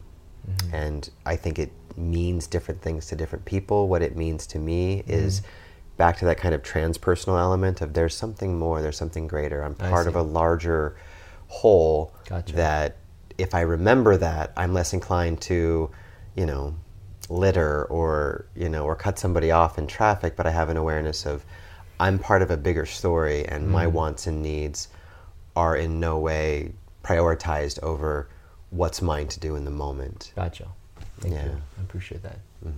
And what makes the Fourth Way special from your point of view?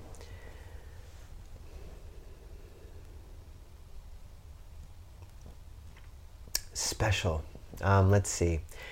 I'm pausing because I'm trying to feel like why is it, well, how it was relevant for me was, it's special to me because I couldn't hide.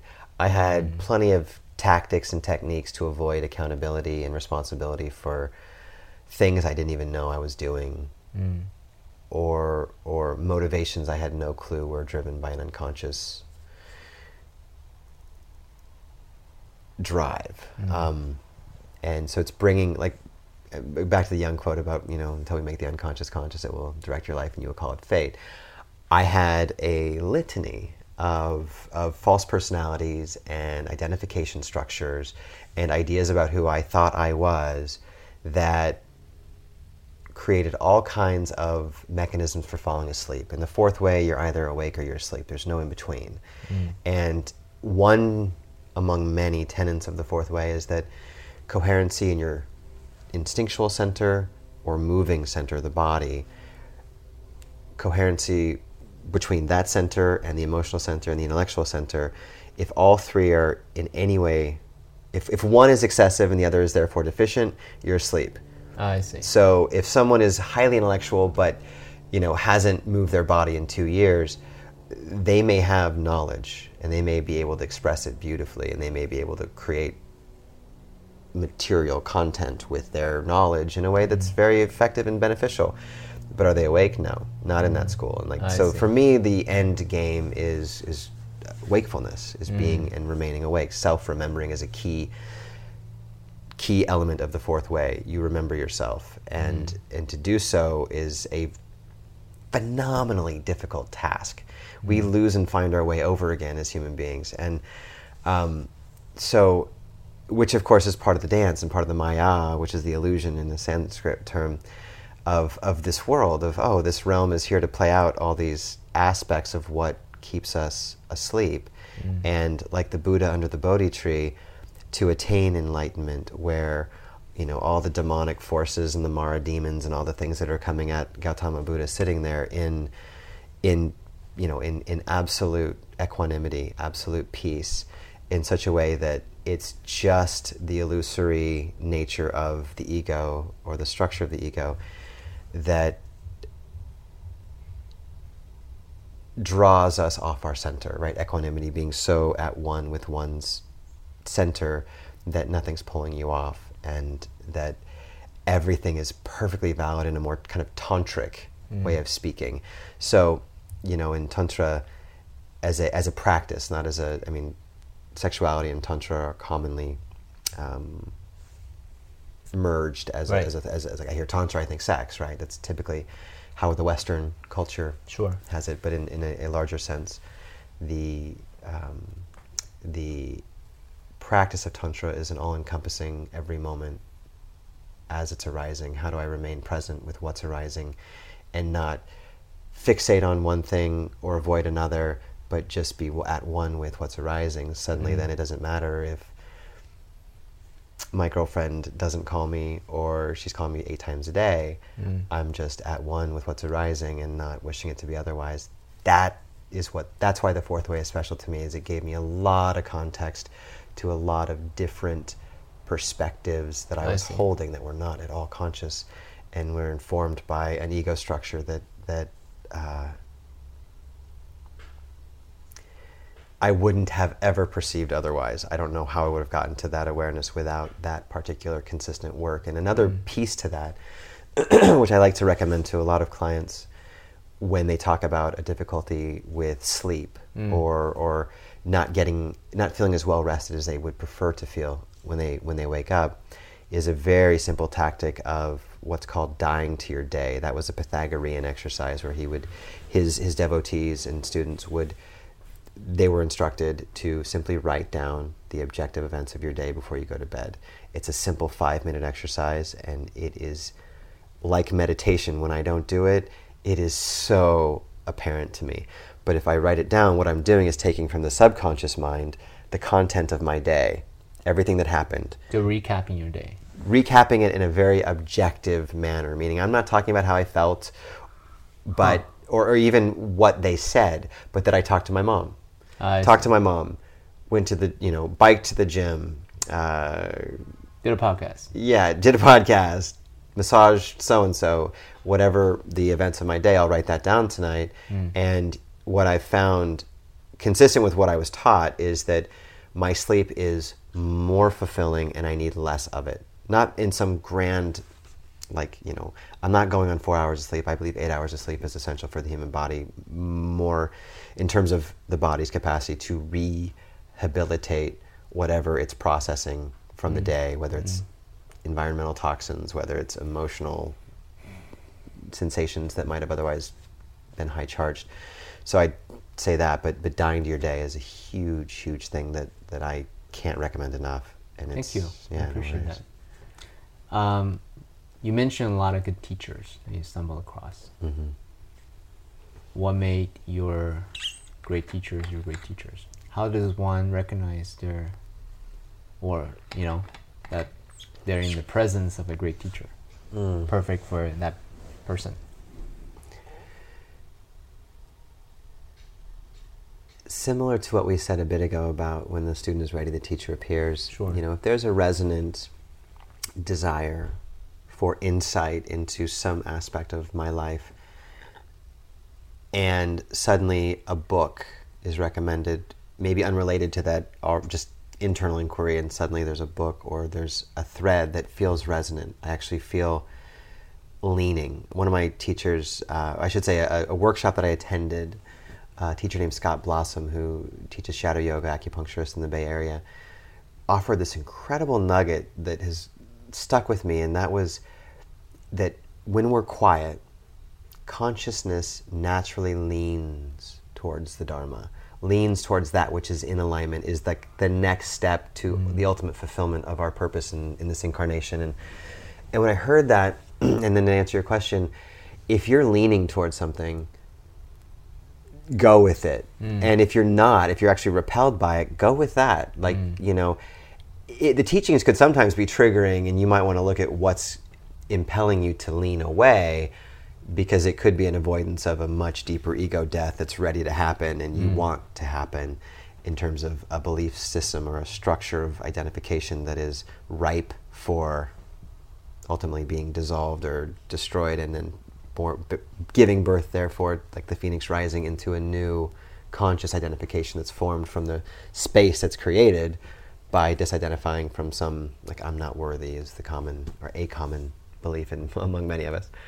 So I would say, if it resonates, especially if there's 3 times that it comes to you. This is a great teaching I also received where, let's say the movie A Star is Born I saw the trailer, it looks kind of intriguing, and I'm thinking about it, maybe I'll see it, and then suddenly my wife comes home and she's like, oh my God, I listened to this podcast with Lady Gaga and we got to see this movie. And you're like, wow. First time it's information. The second time it's interesting. And let's say you go to your email and, a buddy's like, dude, I just saw A Star is Born, and it's all that. And then that's confirmation. So the way that we can play with synchronicity, using a term that was coined by Carl Jung, is if it shows itself 3 times, pay attention and follow that thread. Whether it's, wow, he talked about spirulina and I was just reading about spirulina, and plus my best friend's like he couldn't stop talking about it 2 weeks ago.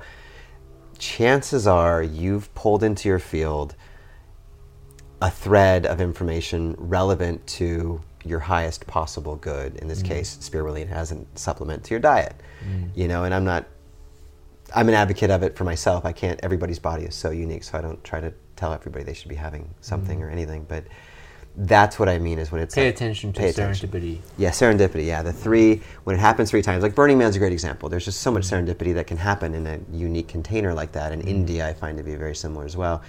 It's like if you let your attention or intuition be guided, it's remarkable how you already know the answer to things you might doubt or second guess if you just... oh wow, that's the 3rd time I'm reading that book, or I'm practicing yoga, or whatever that 3rd thing, or that should say that whatever comes up 3 times is. Thank you. And what makes your best friends your best friends? On the similar, like what's your tribe, right? What makes your people your people? Trust, that I feel a natural space of being myself and being seen and received as such. And a willingness to ask the hard questions, a willingness to look within, a willingness to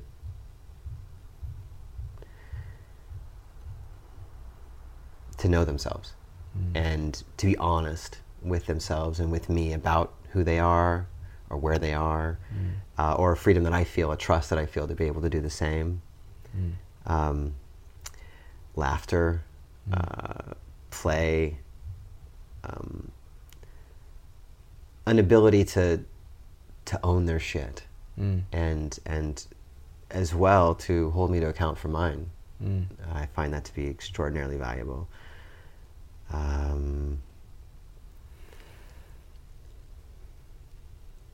Yeah, I mean, the people that I feel I can lean on when I need to lean on somebody, and the people that I feel empowered or kind of embodied when they lean on me.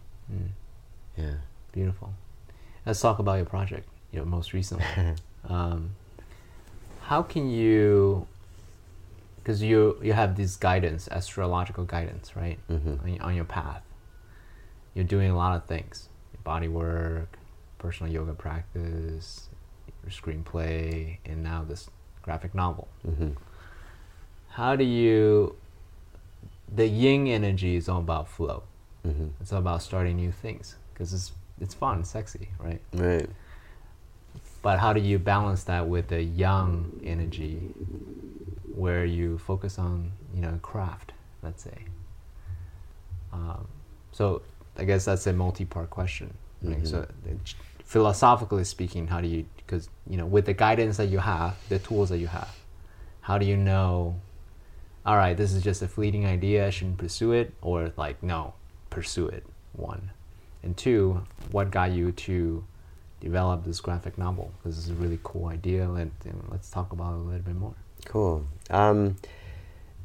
Bringing the philosophical kind of angle on it, in the 4th way, there's a very easy kind of litmus test for whether or not what's arising is the next step or simply a distraction. And Great. that is remember your aim.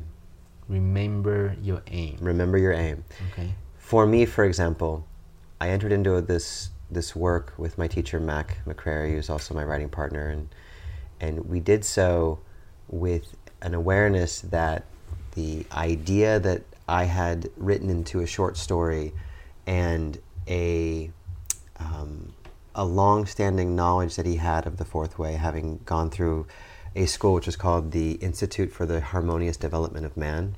That is what Fourth Way schools in the West were called, offshoots of Gurdjieff's work. And in that process of doing that school for many years, he became an adept with that knowledge and information. And in its distillation to me, we used the story that we came together and realized, oh, we're to write this together.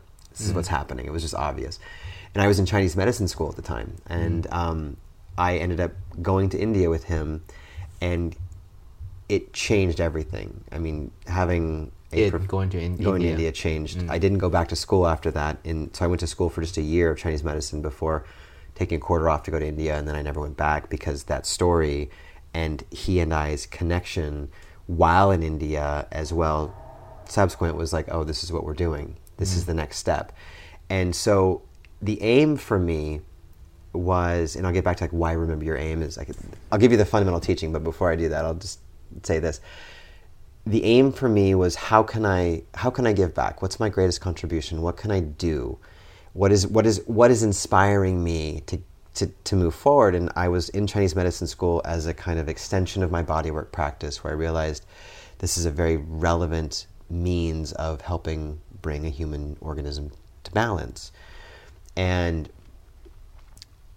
when he and I dropped in India to the profound level that we did at the ashram of a man named Swami Nagananda, a beautiful guru, there was this experience of this project, and what we aimed for it to be from an individual standpoint was it's a vehicle for self-remembering.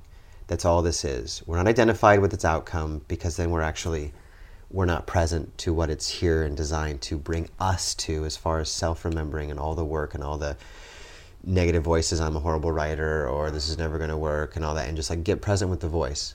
And then want what it does not want. It does not want me to write, so I'm going to sit down and write, even though I'm like, just trudging through the mire of not getting anything to really come through.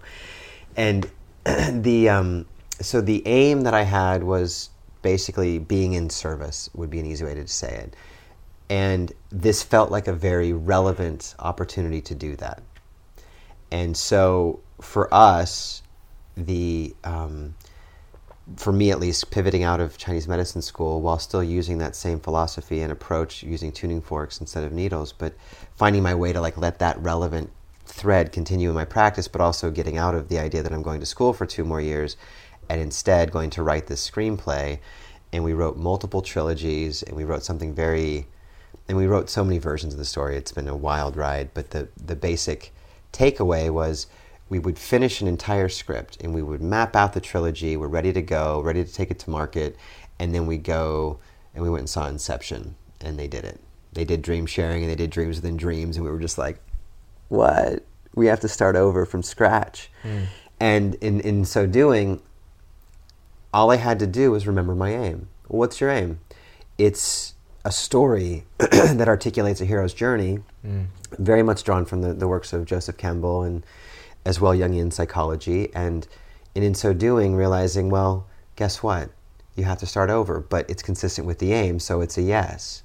And versus, relationships or things that might have pulled my attention and given me pause to go, maybe I do want to just move to India and go live in an ashram and not do this. No, that's not your aim.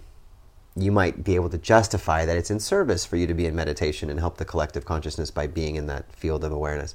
But that's not your aim. Your aim is being in service and applying, giving something. And that was what we both consistently would come back to as a reason we stayed on task in spite of enormous resistance.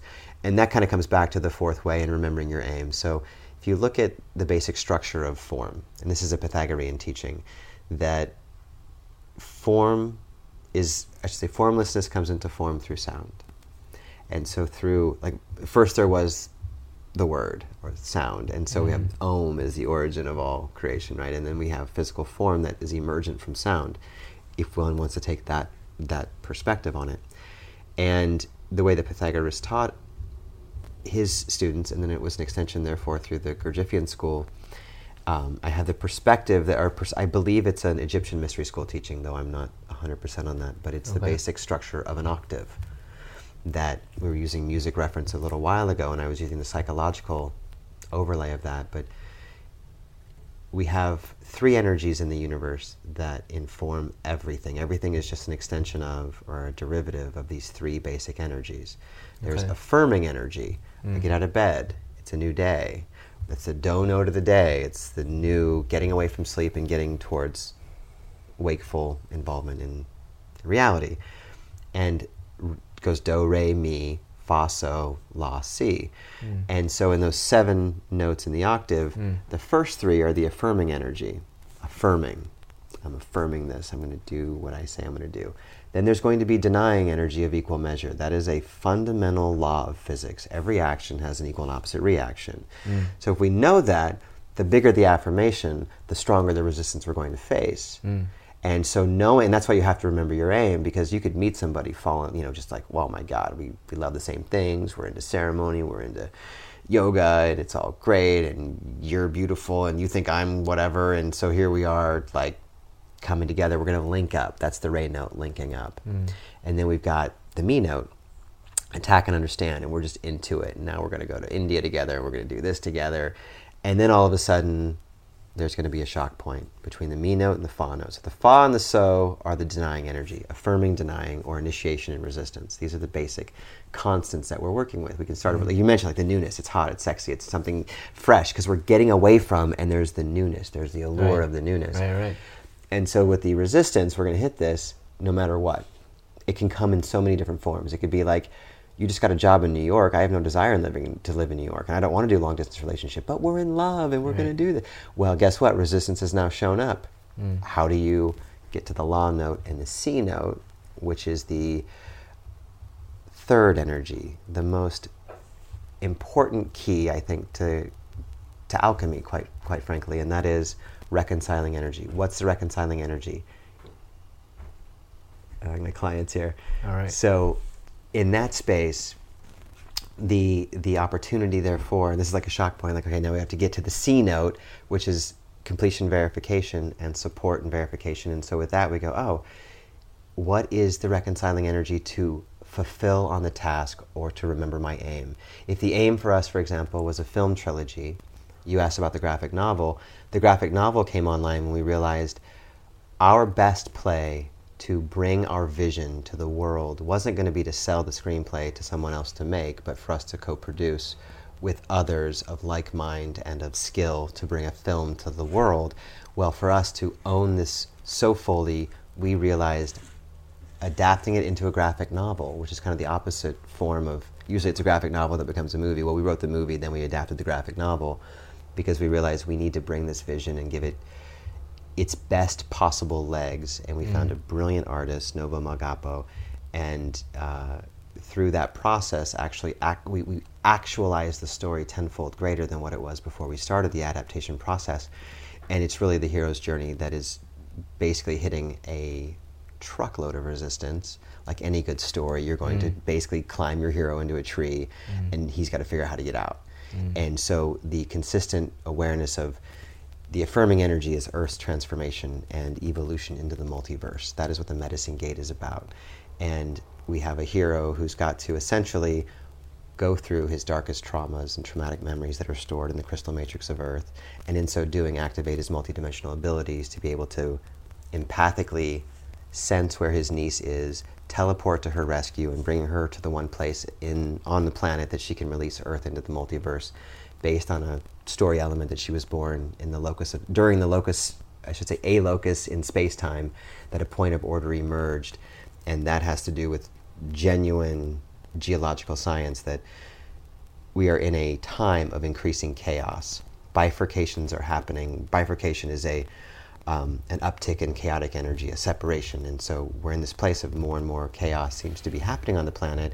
So how do we as human beings become points of order within the chaos? How do we basically identify ourselves with this 7-year-old child, as well as this hero who's got to go through all this stuff to get her to the place where then she can go through the transformational process of releasing Earth into the multiverse before the Wetiko aliens, who 14 billion years ago were exiled from the multiverse, hence the Big Bang. So our universe is actually just like a penal colony or a prison outpost for a rogue alien race that wants nothing but to return to the multiverse to exact their revenge on the Star Council that exiled them 14 billion years ago. And how they figured out how to do it is human consciousness was designed to evolve Earth into the multiverse, and if they can co-opt us, which the Wetiko have, and there's plenty of teachings on this planet, the Wetiko is a term currently in the zeitgeist around this cannibalistic, murderous, consumptive energy that drives the human unconscious. And so we basically told a story where we infuse plot points and elements that represent metaphorically that deeper undercurrent of what's driving this planet and, you know, into the rocks, so to speak, and how do we wake up before it's too late. Can't wait to read it. Great, I'll give you a copy. From the little bit of what I hear, it sounds like a very, you know, you got elements of a very rich universe. That was our aim. And a lot of storylines can be developed. I see the framework. I see the possibility. Right on. Yeah. Thanks Hey Ryan, really appreciate everything that you brought. I really appreciate you sharing. You know, we ventured into difficult questions, some inquiries, philosophical discussions, and some tactical things. I really acknowledge your generosity in just being who you are, and you brought everything. You know, I hope people, the audience members who are discerning, they can really hear the depth of your journey, but also your wisdom as well. So thank you so much. CK. I appreciate you asking the questions and doing the work that you're doing, and I think that it's a noble warrior embodiment to bring this whole inquiry forward. So thank you for all the work you've done as well. I know it's substantial. Yeah, you're welcome. It's been great. I really appreciate you.